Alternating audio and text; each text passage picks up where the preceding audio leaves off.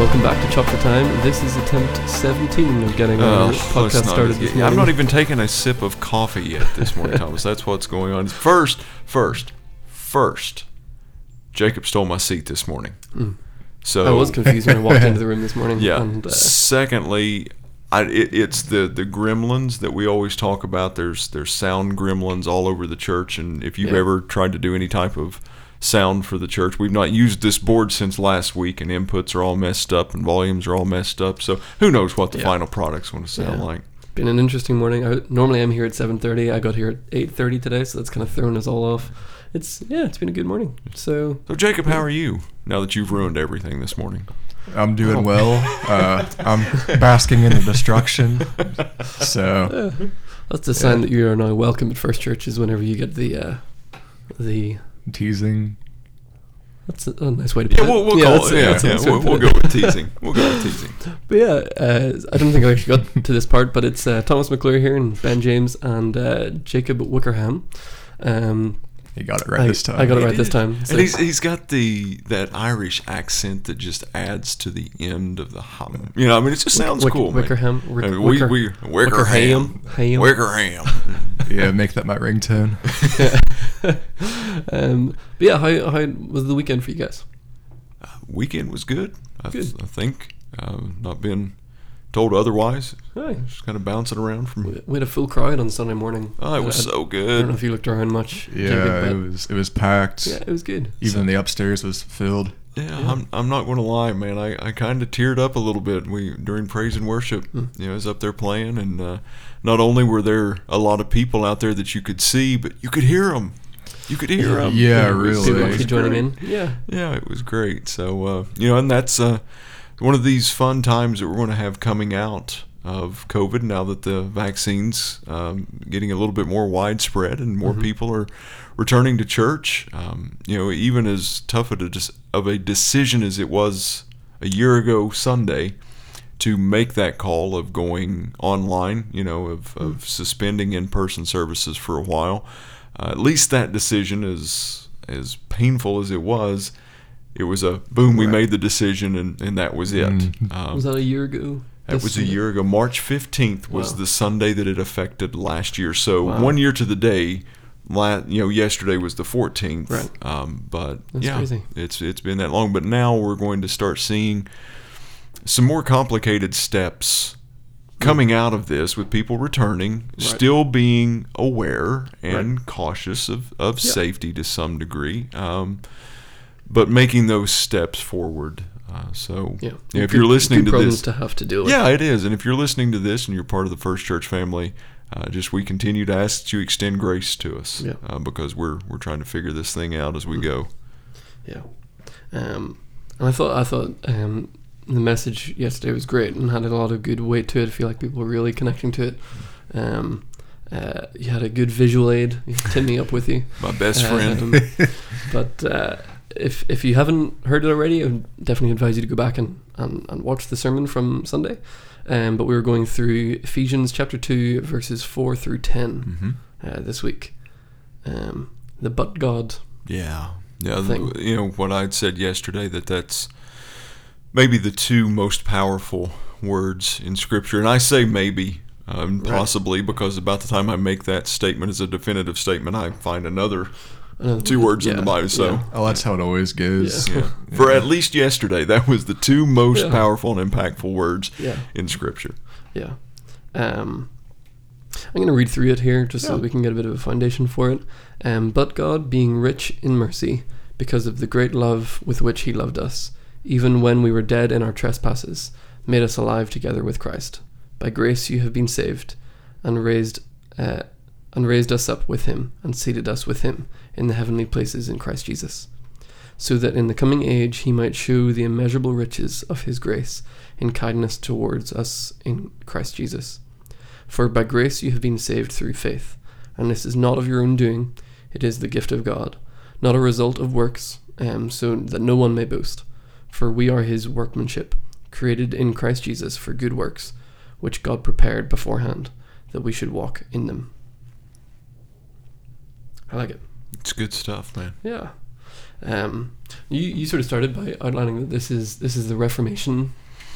Yeah. One of the Reformation passages. Yeah, this is one of the main Reformation passages. The passage that you had, you know, if we're talking about Reformed theology, and we go way Reformed, Calvinistic type theology. You know, you had one of the main passages that is the total depravity doctrine, verses 1 through 3 of this is what you were, and I mean, to whatever degree that you believe that, I think theologically that's found all throughout Scripture, because David talks about it even into the Old Testament in the book of Psalms. But yeah, that 1 through 3 was had that theological weight to it. Verses 4 through 10, in particular, verse 8. You know, for it is by grace that you are saved through faith in Jesus Christ. You know, that was one of the primary scriptures that led Martin Luther in the year 1517 to tack his 95 thesis on the Wittenberg chapel door. And then the rest, it wasn't the beginning of the Reformation, because you had people like John Wycliffe and different figures like that who predated Luther, but at that point Luther gained some steam because of Gutenberg and the printing press, and it was a little bit more widespread to get news out. Yeah, definitely the most memorable turning point of the Reformation for Absolutely. sure. That's your history lesson for the day. Yeah, there we go. There we go. Thanks, Teacher Ben. Yeah, I got a little coffee in me now. That's what's happening. I do not have my coffee in me, so I'm trying to keep up. The more coffee I consume, the more useless information I spew. So, good to know. We'll keep that in mind for sure. And in prayers.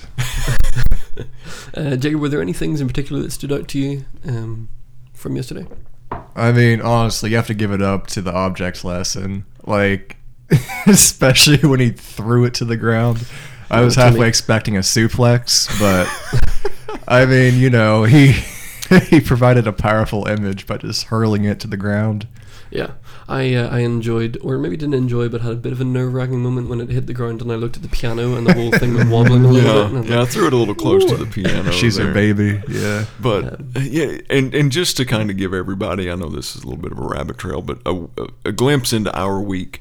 We sat down Tuesday with what we call our time of theological quipping, and that's when we look at the passage that we're going to be covering on Sunday, and we talk about that particular passage and our takeaways from it. And we talked about the possibility of an object lesson similar to that. And then there's two people in our congregation that get maybe the oddest, most awkward text messages from their pastor that they could ever receive. I get onto Google and I find this doll, life-size doll, basically, humanoid. And I take a screenshot of it and I send it to him, and I'm like, do you have anything similar to this, or know where I could possibly get one of these? I realize how awkward this is. And one of them just come back with, LOL, no, not a clue. And then the second one was like, well, we've got this. And it is their son he wrestles in high school. And this is a training stuffed humanoid wrestling training assistant thing, and the dude Timmy weighed 90 pounds. Well, let's 88. So I'm going to round it up because I carried him on the stage. But he weighed 90 pounds, and that was just for an illustration of the weight of sin that if we allow it to remain attached to us. And we talked about the old Roman. The casting. The way that they would use as a punishment for murderers. Right. But we talked about Paul. Cast aside everything, all the weights, the sin that so easily besets you, and it was a little bit of a gasp moment that I heard from a few people when because it wasn't just Paul's not referring to just a laying down there gently. He's casting off, throw it away, get rid of it violently. Right. And that I threw Timmy. Right. I threw him to the ground, and the thought crossed my mind of climbing up onto the wall there, and maybe for you 80s wrestling fans, either Jimmy Superfly Snuka and him, or maybe dropping the elbow from Randy Macho Man Savage, but throw him off the balcony or something. No, I thought it was a really good analogy, especially just with just that that visual aid of like what you're saying, cast it aside. It's not just the set it down gently and I'm sorry I'm gonna have to do this, but all that kind of stuff. Right. But I mean, Paul and Jesus are incredibly serious about sin and about our responses to it. I mean, Paul also tells us to flee from other forms of sin as well. Like it's not a timid little, you can do it, just overcome it. It's like, no, run away with everything that you have. And that's kind of what it looks like to be alive in Christ, which doesn't sound like fun, but it's just part of the process. Yep. That was one of the takeaways I had of it, is that like I think you kind of talked about this as well, just like becoming a Christian isn't a passive thing. It's not a dunked and unsaved for life. Yep. It takes daily, moment by moment pursuit of God in everything, and desperately trying to leave Timmy aside. Yeah. Yeah. Well, in the passage, I think it just naturally led us to some questions. Right. Because you dealt with what we were. If you're a believer, this is what you were. Right. I dealt with the passage of this is what we are. But there's that, it's not just that moment of salvation experience. It's a daily playing out. So how do we remain in this were? How do we remain in this what we are? Because that's a present tense thing that has to be maintained. Yeah. And then we went back to John 15. And basically the answer from that was stay connected to Jesus, to that vine. Stay connected to the vine. But then that begs another question of, okay, how do I stay connected to the vine? And instead of going with the spiritual disciplines of prayer, fasting, Bible reading, which are all part of it, we went with a little bit more of a practical outplaying of it. We went back to Joshua chapter 24 with the famous verse of, you can choose whatever God you want to serve, if it's the God of your fathers, if it's the God of the people that's the land that you're inhabiting. But as for me and my house, we will serve the Lord, because he says, choose this day whom you will serve. So we kind of, at the end, kind of broke it down into a little bit of a challenge of, it's a moment by moment, decision by decision, choice by choice thing in our life. Whether the decision and the choice feel big or small to us, every decision, every choice either keeps that connection, strengthens that connection, or compromises it. Right. And that's really kind of where we landed. Yeah. Yeah, and you ended with this image that I have here, which had a list of things we were and things we are. And thankfully, things we are is a lot longer. Yes. Than things we were. Yes. So we were dead, disobedient, and we were children of wrath. Not so good. But if we are alive in Christ, we are alive with Christ. We are raised up. We are seated with Christ. We are shown mercy. We are shown love. We are shown grace. We are shown kindness. It's hard to see this image here. It's a photo of a screen. It's a photo of a photo of a photo. And we are examples. Mm-hmm. And I actually like that one at the end as well. We were examples. That idea of being ambassadors for Christ, Yeah, and that comes from verse 10, where he talks about us being his workmanship. We are Christ's workmanship, for the works that he has, designed for us to do and purpose for us to do. And that workmanship comes from the Greek word poema, which is accurately translated workmanship, but it's also where we derive our English word poem from. So that was kind of a closing thought that I ended with, was what is the poem of your life in Christ writing? As people read the poem, because you're the example of his grace. Right. It's overwhelming, it's mind-blowing, but you are a poem that he is writing. We have contribution to it. I don't know at what level. Yeah. I'm not theologically deep and understood and knowledgeable enough to make a real hard case of we're a little bit responsible, we're a whole lot, we're none at all.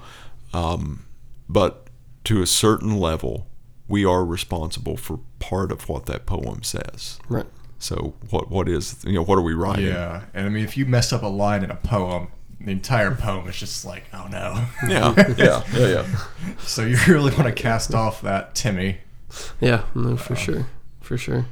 Timmy's the worst. He really is. Classic- I mean, he's my best classic friend, Timmy. but he's really the worst. And that's probably a good analogy in and of itself. It's how annoying it is that those are our best friends. Yeah. Well, we carry him around, and Yeah. We love them. if you didn't get a chance to listen to the message, and this is not, I hesitate in doing this, but I really think it's worth going back and listening to, because there's so many little points that I think that were made and revealed to us with that object lesson of just how comfortable we can become. Right. And my wife, and it kind of played into it afterwards, but I've basically, in my health journey over the past 6-7 years, I've basically lost a Timmy and a half of weight. I feel that. So I look back now and think about how much physical weight that I was carrying around at one point. Literally. Yeah. And I look back at, lifting that 88 pounds onto that stage and holding him and throwing him and lifting him, and, that took some effort. Right. But I walked around with that plus half more, just on a daily basis. And thinking about that now just blows my mind. How much more true is that in our spiritual walk? That to cast off that weight, those hindrances that so easily beset us, but yet we're so guilty of picking them back up and putting them back on, and then we just get used to it. Yeah. Well, with regards to what was chopped for time, what things this week? Because it's a relatively lengthy passage. It is. What had to be chopped? A really deep look into God's mercy. Deep look into God's grace, his gentleness, his kindness, his goodness. All of those things could very easily and very rightly have been highlighted in that passage. But I just felt like, for where you were last week and what we talked about, because it's a Pauline special of a run-on sentence. Right. And I think that as we look at these two as connected statements, that the real thing that stands out is what we were, what we are. So that's kind of why I went that direction. But I mean, God's mercy. I mean, we talk about God's amazing grace, and rightfully so, because it is amazing. But God's mercy is equally as amazing, because it's His mercy that keeps us from getting what we deserve. Yeah. Grace gives us what we don't deserve. Mercy keeps us from getting what we do deserve. So I don't think you can have one without the other. Right. Yeah. Yeah, those can be entire sermons in and of their own, Yeah. One of the things that always stands out to me about this passage, and it kind of comes back to Luther's stuff, is that verse 8, "For by grace you've been saved through faith. And this is not of your own doing, it is the gift of God, not as a result of works, so that no one may boast." Now, Luther was also kind of famous for wanting to get rid of the book of James. Yeah. Because... Epistle of straws. Yes, because James does kind of, almost sound like he's saying the opposite. James chapter 2, verse 14, "What good is it, my brothers, if someone says he has faith but does not have works? Can that faith save him? If a brother or sister is poorly clothed and lacking in daily food, and one of you says to them, 'Go in peace, be warmed and filled,' without giving them the things needed for the body, what good is that?" And sort of goes on about talking basically that faith without works is dead. That's a really hard line to walk. Balancing the understanding of it is 100% by grace we've been saved through faith, not by works. But it doesn't mean that works aren't part of it. Yeah. And to me, we're never going to be able to walk that line truly of understanding, because that's beyond our comprehension. Right. Because it just, the two just do not reconcile. Right. I mean, there's no way you can have one in one hand, one on the other, this truth in this hand, this truth in this hand, and it actually us finding a way of calibrating our mind to be able to, I completely understand both of those because they're both true. Right. But that's one of those, I believe. They seem conflicting. Exactly. I believe that that's one of those eternal tensions that God is okay with us not understanding. The problem becomes we're not okay with understanding some of those things. Yeah. But, I mean, kind of like what we talked about last week, it's one of those things that I know I'm guilty of is putting my works above Jesus, putting my ministry above Jesus, and, like, the good things that I do, and becoming unintentionally legalistic. Yeah. You know, I think it's because we just see faith as this first step into Christianity, then we just kind of cast it aside, like, that's for babies. You know? Yeah. Newborn Christians can deal with that. I'm gonna work. Yeah. Where's the practical application? Exactly. Yeah. It's something that always gets me thinking about this passage. Anyway. Just figured I'd throw that out there. We also in verse 10 there's a treasure trove of truth. Treasure trove of truth. I like that. That, you know, his purpose, his plan, the works that he has purposed for us, us being his workmanship. I mean, again, it's a message or messages in and of themselves. Yeah. So there was quite a bit that was on the chopping block this week, that's for sure. Jacob, was there anything else that stood out to you throughout the passage? Honestly, you guys hit on all the points that really stood out to me. See what happens when we're seated in the right places, Jacob? Things flow. Wow. Okay. Things happen. Oh, okay. I thought he was actually talking biblically about being seated in the right places. Well, there's a spiritual lesson there too, Thomas. Right. For anybody listening, he's talking about literally sitting in his spot that he sits in every week. Why would I not be talking about sitting in? It sounded so spiritual. I was like, wow, he's going deep with this. I'm like Sheldon Cooper on The Big Bang Theory. It's my spot. I was just over there to make coffee, and I said, "Hey, I can swap seats back with you." He's like, "No, don't worry about it." I don't ever and remember 10 minutes that. later, he said, "Hey, give me my seat back." And I don't remember him ever uttering that statement. I'm not saying he didn't. I'm just saying that I'm such a creature of habit that my hearing may have just gone. Right. Just the one of those things the horses wear. The blinders. Yeah, just had blinders on. Blinkers is what you're supposed to turn on when you're in your car. See, we call those indicators. Indicators. Yeah, okay. Because they indicate which way you're going to go. Yeah. Wow, we're getting off topic. But Ephesians 2. Next week. We're going to continue it. Yes, next week. 11 through 22. Wow, long passage. We're picking up some steam now, buddy. Well, hopefully we'll hear from you all again next week. Yep. See ya. See ya. Bye.